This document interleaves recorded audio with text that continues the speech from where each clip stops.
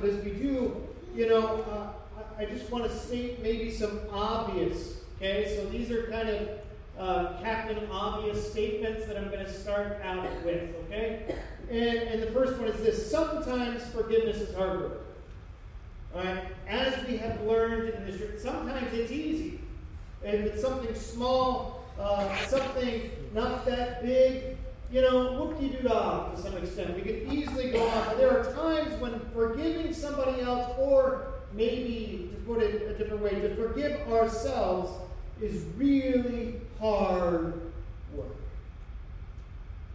It's necessary work, but sometimes it is hard work. Secondly, forgiveness is not reconciliation. These are two different avenues. And maybe in the future we will tackle, there's some great verses and passages in Scripture about being reconciled to one another and reconciliation. But these are not the same thing. Forgiveness is something we can do on our own. I believe it is the foundation, or at least half of the bridge that is needed for reconciliation. But reconciliation demands change in behavior on the other party's part. That's why it isn't just good enough for us to say, I'm forgiven by God. I need to be reconciled to God, which requires a change in behavior on my part. I can't continue on the same way just because I've been forgiven. If I want to be reconciled, as Paul says, be reconciled to God. He doesn't need to change. He is not the offender. We offend God. But it's not the same. So as we've gone through this, I just want you to be reminded that reconciliation is a second step in this process. You can forgive, but it doesn't mean the relationship goes as if it never happened in the first place. Forgiveness is something we can do. Forgiveness shows God's heart. The heart of God is in forgiveness, as we've learned. He is a forgiving God. He's a just God. Forgiveness is not just a good idea, nor is it just good for our health. Though I could point you to many articles and books and of the like that would tell you that being a forgiving person does that. It helps you physically, mentally, emotionally, and obviously relationally. But we don't do this just because it's a good idea. We do it because it shows God's heart to the world. It shows us God's heart. On the cross, we are forgiven. Jesus uttered the words that started our series on Easter Sunday. Father, forgive them, for they know not what they do. And then turning to that thief on the cross who knew nothing else besides the fact that Jesus in the middle of the cross didn't deserve to be there, but somehow comes to a confession of faith where Jesus says, but truly you will be with me today in paradise. God's heart is shown in forgiveness. So as we go through this text this morning, as I do at times, I'm gonna kind of let you know what the whole point, my whole goal this morning is to speak to the heart one last time on forgiveness. It's not necessarily to give you a steps of how to. We've kind of covered some of that. We've talked about empathy. We've talked about remembering differently. We've talked about showing mercy. We talked about clinging to the good of forgiveness. I'm not looking to rehash those things. I'm looking to allow the Word of God to speak directly to our heart. That the seeds that would be planted would grow. That we would learn to cultivate this ongoing attitude of forgiveness. And so with that, we read in Luke chapter 20 these words, keeping a close watch on him. This would probably be the Sanhedrin, the teachers, chief priests. They sent spies who pretended to be sincere. The spies hoped to catch Jesus in something he said, so they may hand him over to the Romans with the whole goal of execution, which is only going to come in a few short pages in the book of Luke. in the Gospel of Luke. You know, he's already entered in on Triumphal Entry or Palm Sunday, as we call it. He's already there. And he's already kind of spoke a parable against the chief priests, but they realize they can't do anything about it. So in a few short days in the Gospel of Luke, he is going to be handed over. But they're trying to up the ante here. So the spies questioned him. They said, "Teacher, we know that you speak and teach what is right, and that you do not show partiality, but teach the way of God in accordance with his truth. So," they asked, "is it right for us to pay taxes to Caesar or not?" He saw through their hypocrisy and duplicity, and he said to them, "Show me a denarius. Whose image and whose inscription are on it?" "Caesar," they replied. And Jesus said back to them, "Then give back to Caesar what is Caesar, and give back to God what is God's." An interesting exchange. And there's a lot we don't know about this. There's a lot that you read commentators, scholars, and most of them will say, we wish there was more to kind of what went on afterwards. And what did Jesus really mean with this? You know, and I'm only going to focus to some extent on the last half of his remarks, of his words, "Give to God what is God's." But I want us to back up just a little bit.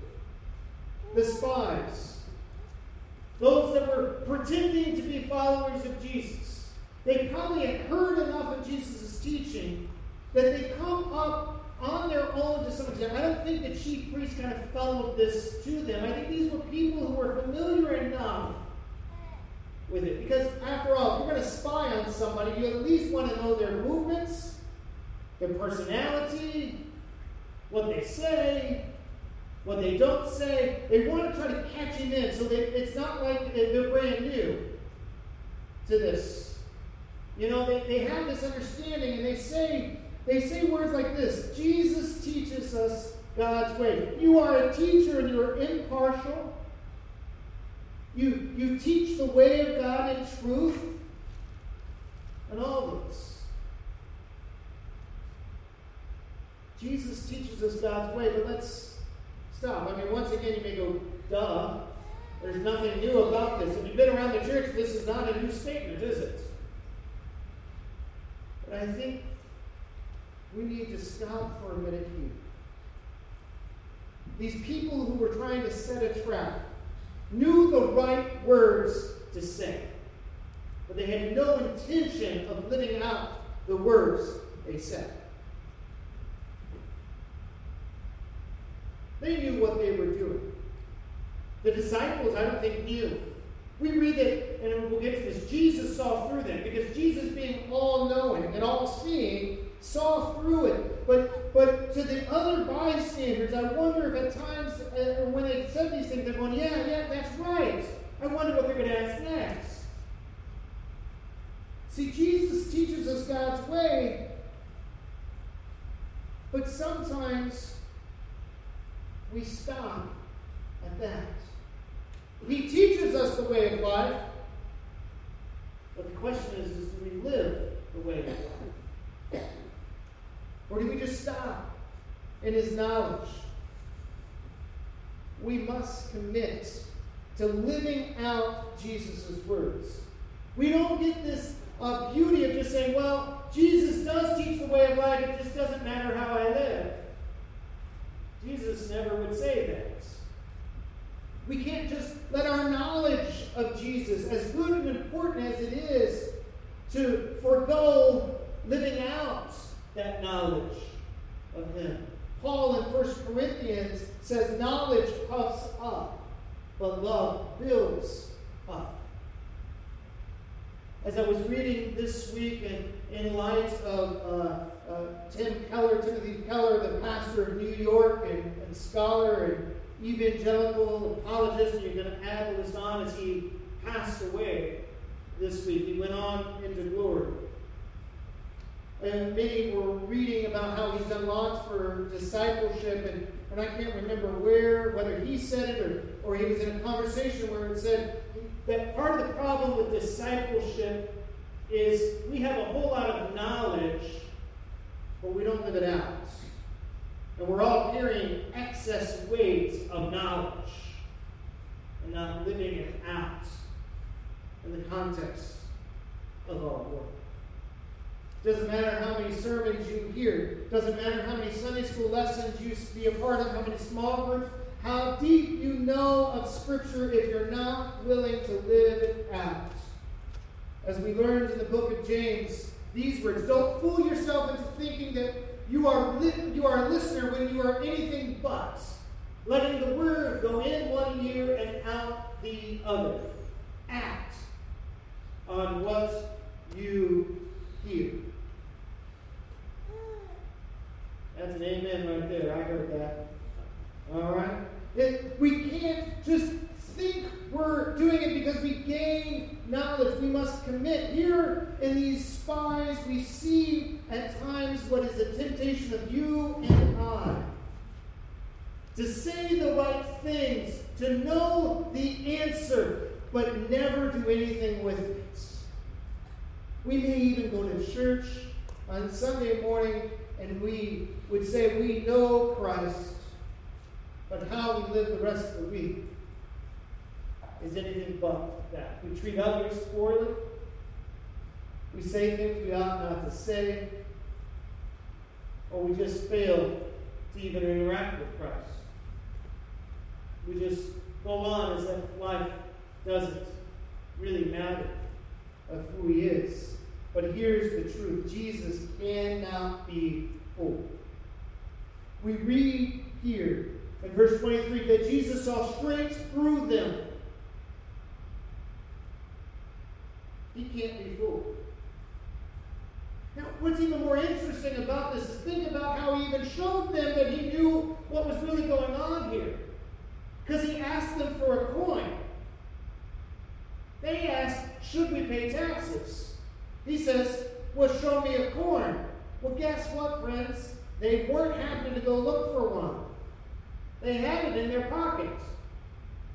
Most likely. They had it readily available.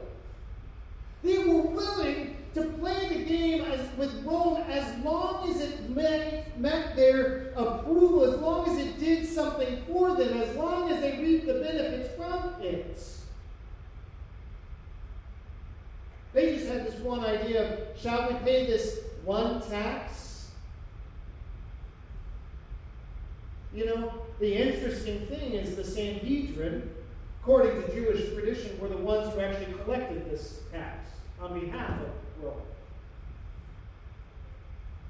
See, they're really trying to get him either to say Rome shouldn't exist, and therefore they can turn him into Rome, or say, yeah, go ahead and pay it, and then the public opinion is against it. But notice that you can't fool Jesus. He knew they had it on him. And how many times, if we are not careful, the same is with us. Let me apply this a little bit to the area of forgiveness. We can forgive someone even when they have fooled us, because we know they cannot fool Jesus. We can forgive others even when we think they do not deserve it, because Jesus will not be fooled, and there's coming a day when all of us will give an account. Every single one of us. So I don't have to hold on to something when I can give it to Jesus, who will not be fooled. The warning is that those of us who confess Jesus as Lord and then live as if we are Lord are not fooling anyone that matters. Many years ago, there was a book put out, that's probably now close to 15 years, called Christian Atheists. I believe the subtitle was something like this: Professing Jesus as Lord and living as if it doesn't matter. where we in our culture, we in our churches can say the right things, but then when it comes to Monday through Saturday, we act and live as if we are the Lord of life. And how we make choices. And so Jesus, knowing that they had one nearby, or at least in their hand maybe, said, show me and tell me. What does it say?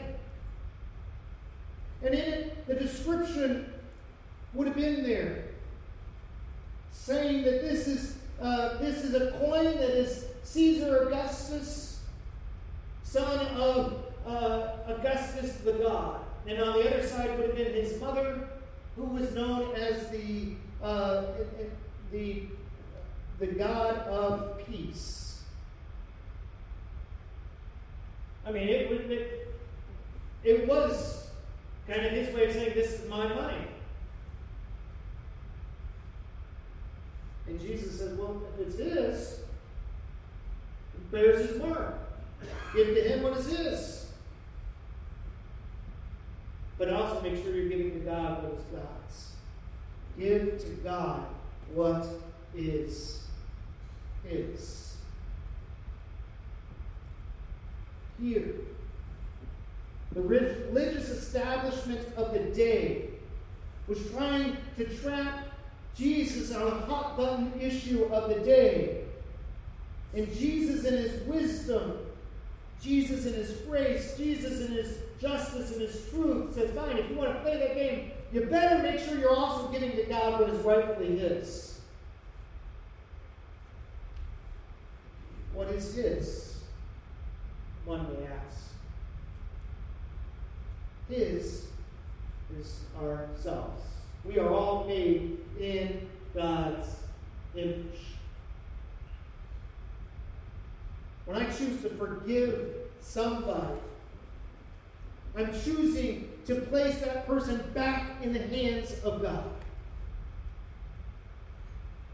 I'm choosing to say, I'm no longer going to hold it. I'm giving you back to whom you're supposed to belong to. We were joking with Miss Lisa from the library last night. Somehow I have 2 kids that are old enough to go to teen center. I'm not sure how that happened.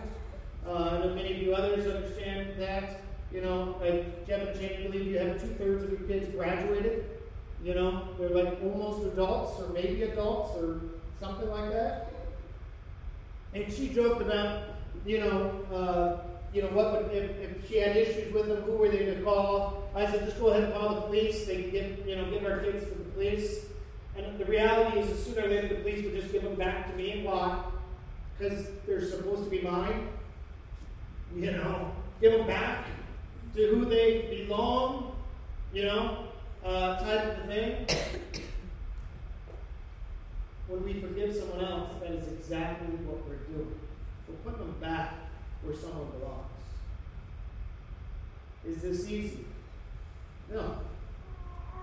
Because sometimes we really want to hold on because we want to make sure they get what they deserve. We want to make sure that maybe they don't experience too much grace or too much mercy. And what we do is we put ourselves in the place of God, who says, I know what is best with this person.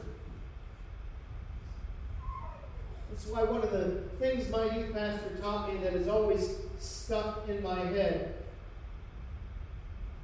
and I get daily reminders of it when I send emails out and about, is be God's. It was based on 2 Corinthians that we were bought with a price, and so we are to live the difference. But I am to be God's. I am placed in the hands of God.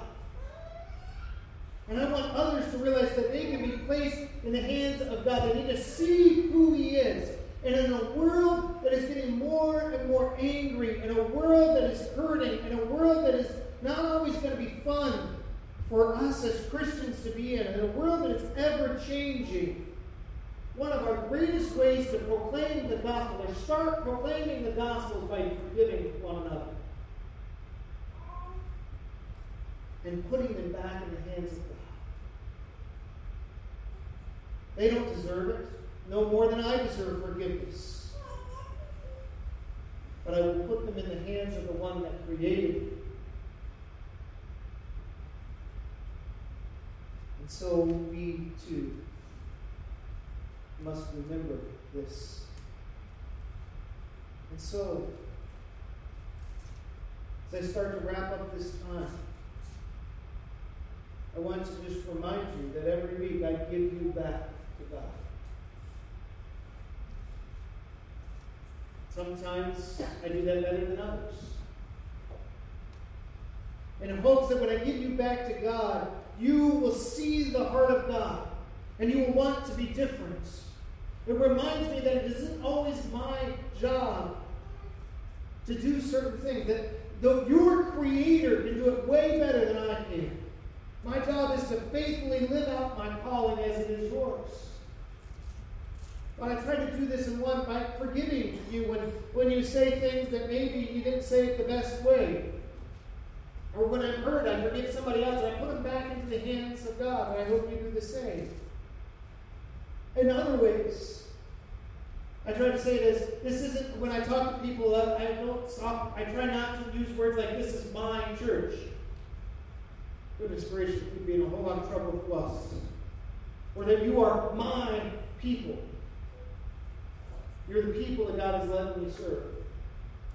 You are God's church that I'm to steward and lead. Exactly. He's getting it. Is this AJ or Justin? Justin. I knew I wasn't going to get it right, so I asked. He gets it. He even rolled a hand. All right. Like the same way, this isn't really your church. This is God's church that He's let us be a part of. We give this back to God. At the same time, I've been reminded all series of the movie and play Les Miserables. Anybody ever seen it? Les Miserables. Great one. Oh, you need to do it. And if I thought it would work, I would pull up the scene from YouTube, but I'm not sure what ads would be shown in the process, so I choose not to do that. I can't control the ads. But it's a YouTube it. All right? Les Miserables forgiveness scene. All right? You need to see it. See? Don't believe me, believe Sue. It's a story of forgiveness. It's a story of what can happen when we forgive. It takes place in Old World France, where there was this criminal who took advantage of, I believe, a Catholic priest. I went by the look of things, but I don't have all the details stuck in my head well. The Catholic priest had helped him out, and then at one time in the middle of the night, this criminal, Valjean, I believe is his name, probably not the way to pronounce it, but that's how I will pronounce it this morning. He starts ransacking the place. He takes all the silver, because it was silverware in those days. I mean, the real good stuff. And he's loading it all up. And the priest comes and catches him, and they see each other eye to eye, and Valjean just kind of knocks his lights out. Continues on his way, but now that he knows he's been seen and found, he runs. Oh, how that can be slaughtered. Like people will do pain and then they run. Then, unfortunately for Valjean, his worst case scenario comes to be the French police find him. They find the fact he has silverware in his knapsack and other things that really one would not have just kind of going around. They recognize it being from the abbey, and so they send him back. And they take him back. And they say to this Catholic priest bishop, here, Valjean here says, you told him to take this stuff. And the bishop, with a little shiner under his eyes, to the amazement of everybody, said, well, absolutely. I did. But you left the good candlesticks. I mean, those are worth it. And you see the person who is there, the lady, she starts weeping about the fact the good silverware is gone and the bowls and now the candlesticks and the French police are like, wait a minute, he was telling us the truth? Well, they may have been fooled, but the other two knew it was not. And he rushes to go get the good silver candlesticks to put in his bag.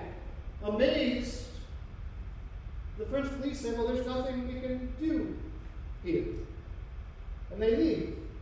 We're left with this moment between the Catholic bishop and Valjean, where Valjean asks the question, why did you do this?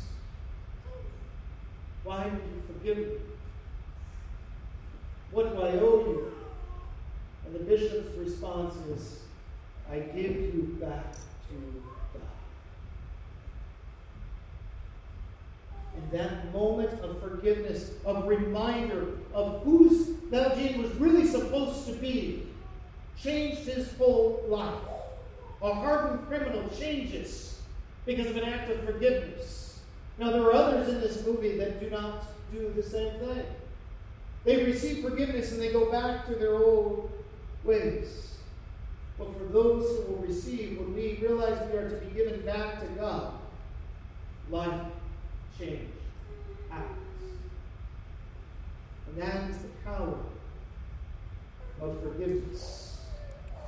As I close, I read a portion of Edward Worthington's book on forgiveness that I've been interacting with over the past few months, where he reminisces about this brief poem that has no real attribution. We don't know who penned it. It